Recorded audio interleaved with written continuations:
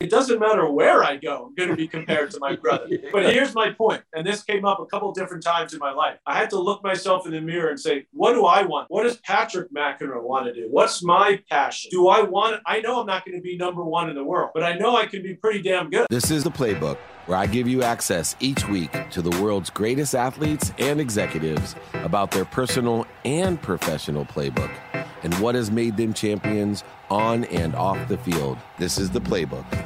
This is David Meltzer with Entrepreneurs, The Playbook, and I am so excited because this is one of my favorite people that I've gotten to talk to, especially recently, Patrick McEnroe. You all know who he is, but he's a renowned sportscaster, obviously. He has his own podcast called Holding Court, which is perfect for recovering lawyers as well as athletes. And he is a professional tennis player himself, a former professional tennis player. Welcome to Entrepreneurs, The Playbook. David, it's awesome to be with you. You know what's so interesting being around sports for so many years is that, you know, we have these platforms that we have to raise awareness to the truth. And do you ever, and I know we were speaking last time about your friend in China who has seemingly been silenced, at least has made appearances so we know that she's alive, and obviously a very political circumstance there. Do you ever get afraid, you know, as you speak the truth, do you ever get afraid? And I will tell you that I have repeated our conversation to many people within sports and outside of sports. And the first thing is, hey, you got to keep your eye on Patrick. He may disappear. and I'm like, that doesn't cross my mind, but I think it takes an amount of courage to expose certain things because, you know, federal governments and governments in general, you know, that's a serious game. That's a lot more serious than, you know, the Grand Slam. That's a serious game because they take things to the next level, and you can disappear no matter where you live. Do any of those thoughts ever cross your mind as you're talking about these truths? They cross my wife's mind. She's like, honey, are you sure you should be talking about this? We got to take care of our daughters. Of course it crosses your mind, but you know, we do, even though there's a lot of issues in our own country, right? We do live in the United States of America. Right, which I'm very proud to say. You know, I was one of the proudest things I ever did was to be the United States Davis Cup captain, which meant representing the country and traveling all over the world. And I took that as a real source of pride that I was able to, you know, in a small way in my little world of tennis, represent the country. So and for better or worse, and some of my best friends who are smarter than me say, you know, I trust my country. You know, I trust, you know, I know there's a lot of issues, you know, politically in our country. People say, oh, really? You're like a sheep. You just trust the government. I say, I mean, at the end of the day, I mean, don't we have to trust somebody? So, you know, when it comes to the vaccine, for example, I mean, there's a lot of different reasons that people have to take the vaccine or not to take it. You know, your health, the health of your family, your community. And the other one is like, doing the right thing because your government said this is the right thing to do and because we all want to move on. So, you know, obviously that's a separate hot topic for us. But for me, you know, this has become a passion of mine Peng Shuai, I know her personally. I don't know her that well, but I played on the same team with her in World Team Tennis. And, you know, having followed her story and then speaking to people that have spoken out for much longer and far more vociferously than I ever have, who are doing the same thing, whether it's China, whether anywhere, whatever it is, that these issues are happening in places around the world. And it's like, I mean, at the end of the day, if we don't at least speak up, I mean, what can I do? I'm just a tennis guy, you know, we're covering tennis and doing a podcast. It's like, I mean, really, they're gonna listen to me. And even CNN, the times I was on talking about this story, they said to me one morning, oh, you know, Patrick, now that we're talking about this story, they've blacked it out in China, you know, because they get CNN International. Like, you're now blacked out. They're not able to watch it. I mean, I find that problematic, right? Just for the world. I mean, so again, I'm just a little player in this whole story. And there are other people that have spoken out, as I said, about lots of issues, and their life is about that. So I've spoken to some of those people. And so my respect level for them has grown, you know, through the roof. And so I'm just trying to do my part. I commend the Women's Tennis Association for stepping up and standing up for what's right, particularly when many people don't. many entities, many corporations. And look, we all know that we are intertwined in this global economy, not just with China. You could, say other countries in the Middle East that have their own issues, right, when it comes to human rights. And here we are. This is not to say like we should never do anything with China again. Well, we can't. That's impossible.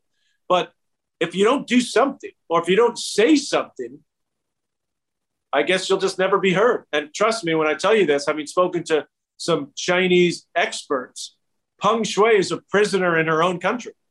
I mean, that's just a reality, that she's a prisoner. She may be physically safe, we hope anyway, because we haven't seen her for a while, but she's basically imprisoned in her own house. They're monitoring everything she does and says.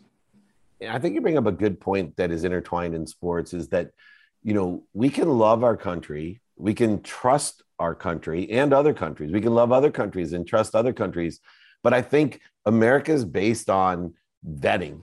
And that's what makes you such a great analyst. It's something, this idea of being more interested than interesting, that, look, we're built on the fact that we need to question things. And I know there's certain countries and other religions even that are based on asking why.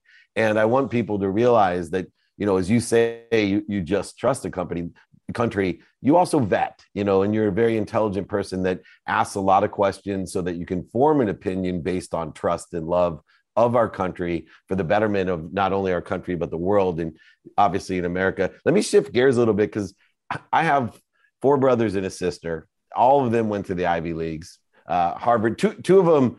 My dream school was your school, Stanford. I probably didn't deserve to get into undergrad there, but law school, I definitely had a good shot at it, and they rejected me twice. So my 2 younger brothers purposely, I think, rejected Stanford, and they called it their backup school to go to Harvard and Penn. And I know it was out of ego, just to even lower, their opinion of me. But more importantly, I find it interesting in the energetic and genetic inheritance that you grow up in the same family. And, my brother, who's summa cum laude at Harvard, people ask me all the time, oh, you're not as smart as he is. No, my brother actually worked harder and focused in on academics far more than I did. And, fortunately, as I get into my 50s, we have great inquisitive conversations that I hold my own academically and intelligently. But there is a certain quantum, energetic and genetic inheritance. And your brother, obviously the best tennis player in the world at one time, you being more like me, 42nd in the world. I'm way worse. I'm average Division III. But you do get compared to, because of the energetic and genetic inheritance. Where do you think the differentiator was between you and your brother that made him the best in the world and just you one of the best in the world?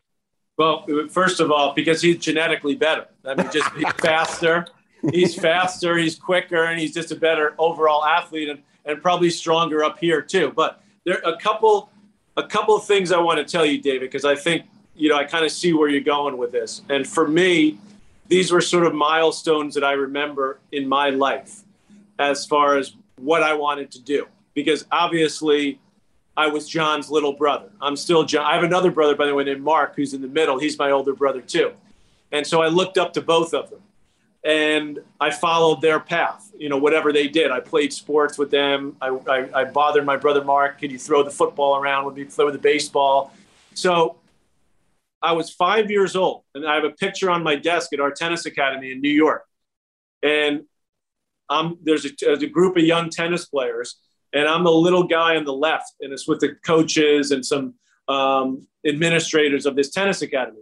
And it literally says, David, in the caption below, names a few of the players. And then it said, young chap on the left is 5-year-old Patrick McEnroe, brother of highly ranked 12-year-old John McEnroe.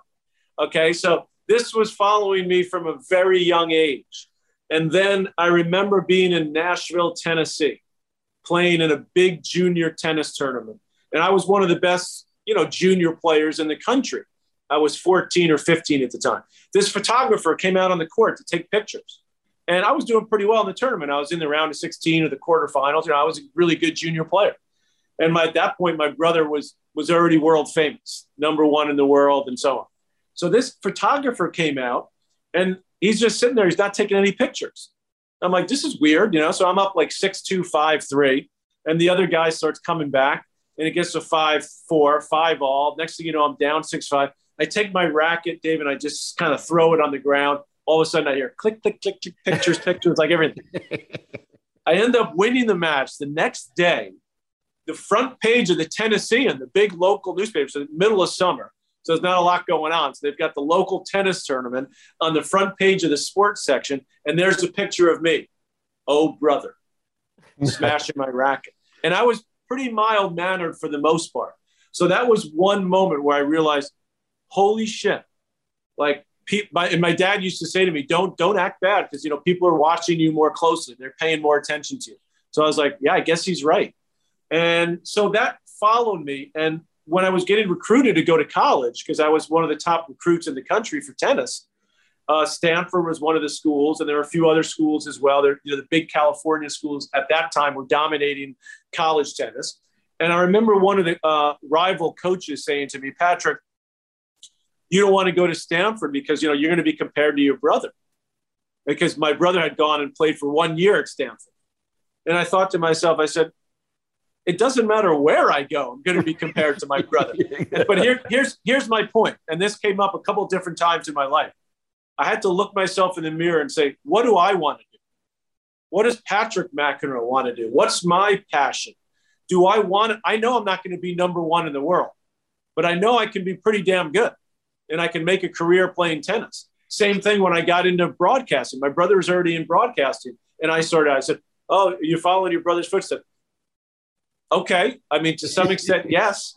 And definitely being John's brother helped me in get my foot in the door in television. But I think now after, 25 plus years, I've proven that, I earned my keep. So there was these moments that came up at different junctures in my life. Even when I graduated from Stanford, David, I actually took the law boards thinking I was going to go to law school because my mom used to say to me, oh, Patrick, I don't know if you should play tennis because, you're not going to be as good as your brother. Like, no shit.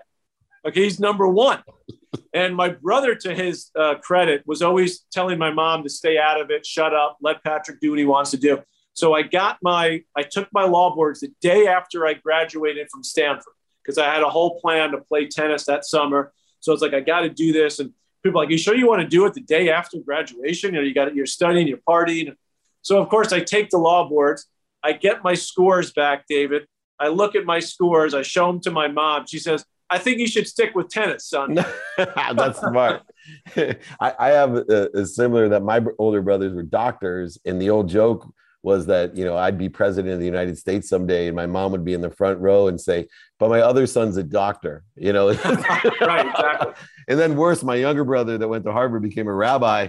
That trumps being a doctor in a Jewish family. So right. I am now officially the rabbi's brother in San Diego. So I have no name. I have no success in my life. Coming to the last question, as an analyst, as a broadcaster, and as a brother, and as a competitive athlete yourself, we have to make a transition from, celebrity ourselves, this competitive, absorbed person in our own career, to truly the best, and you are one of them, to be a celebrant and, celebrate other people, because it comes across in broadcasting, in your podcast, when you truly are celebrating the sport or celebrating the athletes themselves, where some people come across and they're still competitive. They're scarce in their mindset. And not only does it happen internally in our families, but to be a broadcaster and an analyst, it's especially important to learn to shift that energy to be able to celebrate other people. I watch you and I say, I love that part of Patrick. He truly, when he talks about paying, when you talk about other people, you're celebrating them. You're celebrating our country. Did you have to make that transition, or because of the situation with your older brother, were you always forced into being more of a celebrant than a celebrity yourself? That's a great question. I think it's probably a mix of both of those. And I think I always had that temperament a little bit. And I have to say, I give my wife, Melissa Erica, who's a great singer and performer, huge credit for helping. Every time I've had sort of a couple of these crossroads, like, she's been there for me and supported me. And one of those was when I retired from tennis, from playing. And I just sort of started dabbling in broadcast. And I remember I was sort of sitting around the apartment that our first apartment we had together before we had kids. And I remember her sort of kind of pulling me aside at one point and saying, you're sitting around watching a lot of TV. Like, what are you going to do? Like, what do you want to do? And so when I had the opportunity to get the Davis Cup job, she knew that was a huge moment for me because that was something I always dreamed of doing. And so she helped me sort of navigate, I had to write this long essay to the USTA. And similarly, actually very recently, David, as I took my podcast in a different direction because of, yes, my own interest, my own desire to do something sort of outside of tennis, that's connected to tennis, and talk to people like you, for example, people that are hugely successful, hear from them, learn from them, listen to them. And so when this started to happen in these last few months, and the Peng situation, the Djokovic situation, and I really dove into it. And again, my wife, there's a lot of times when she knows I'm doing my thing, she's doing her thing. We give each other our space, but all of a sudden she got right in there with me again because she knew she could see my passion to do something a little bit outside of the box.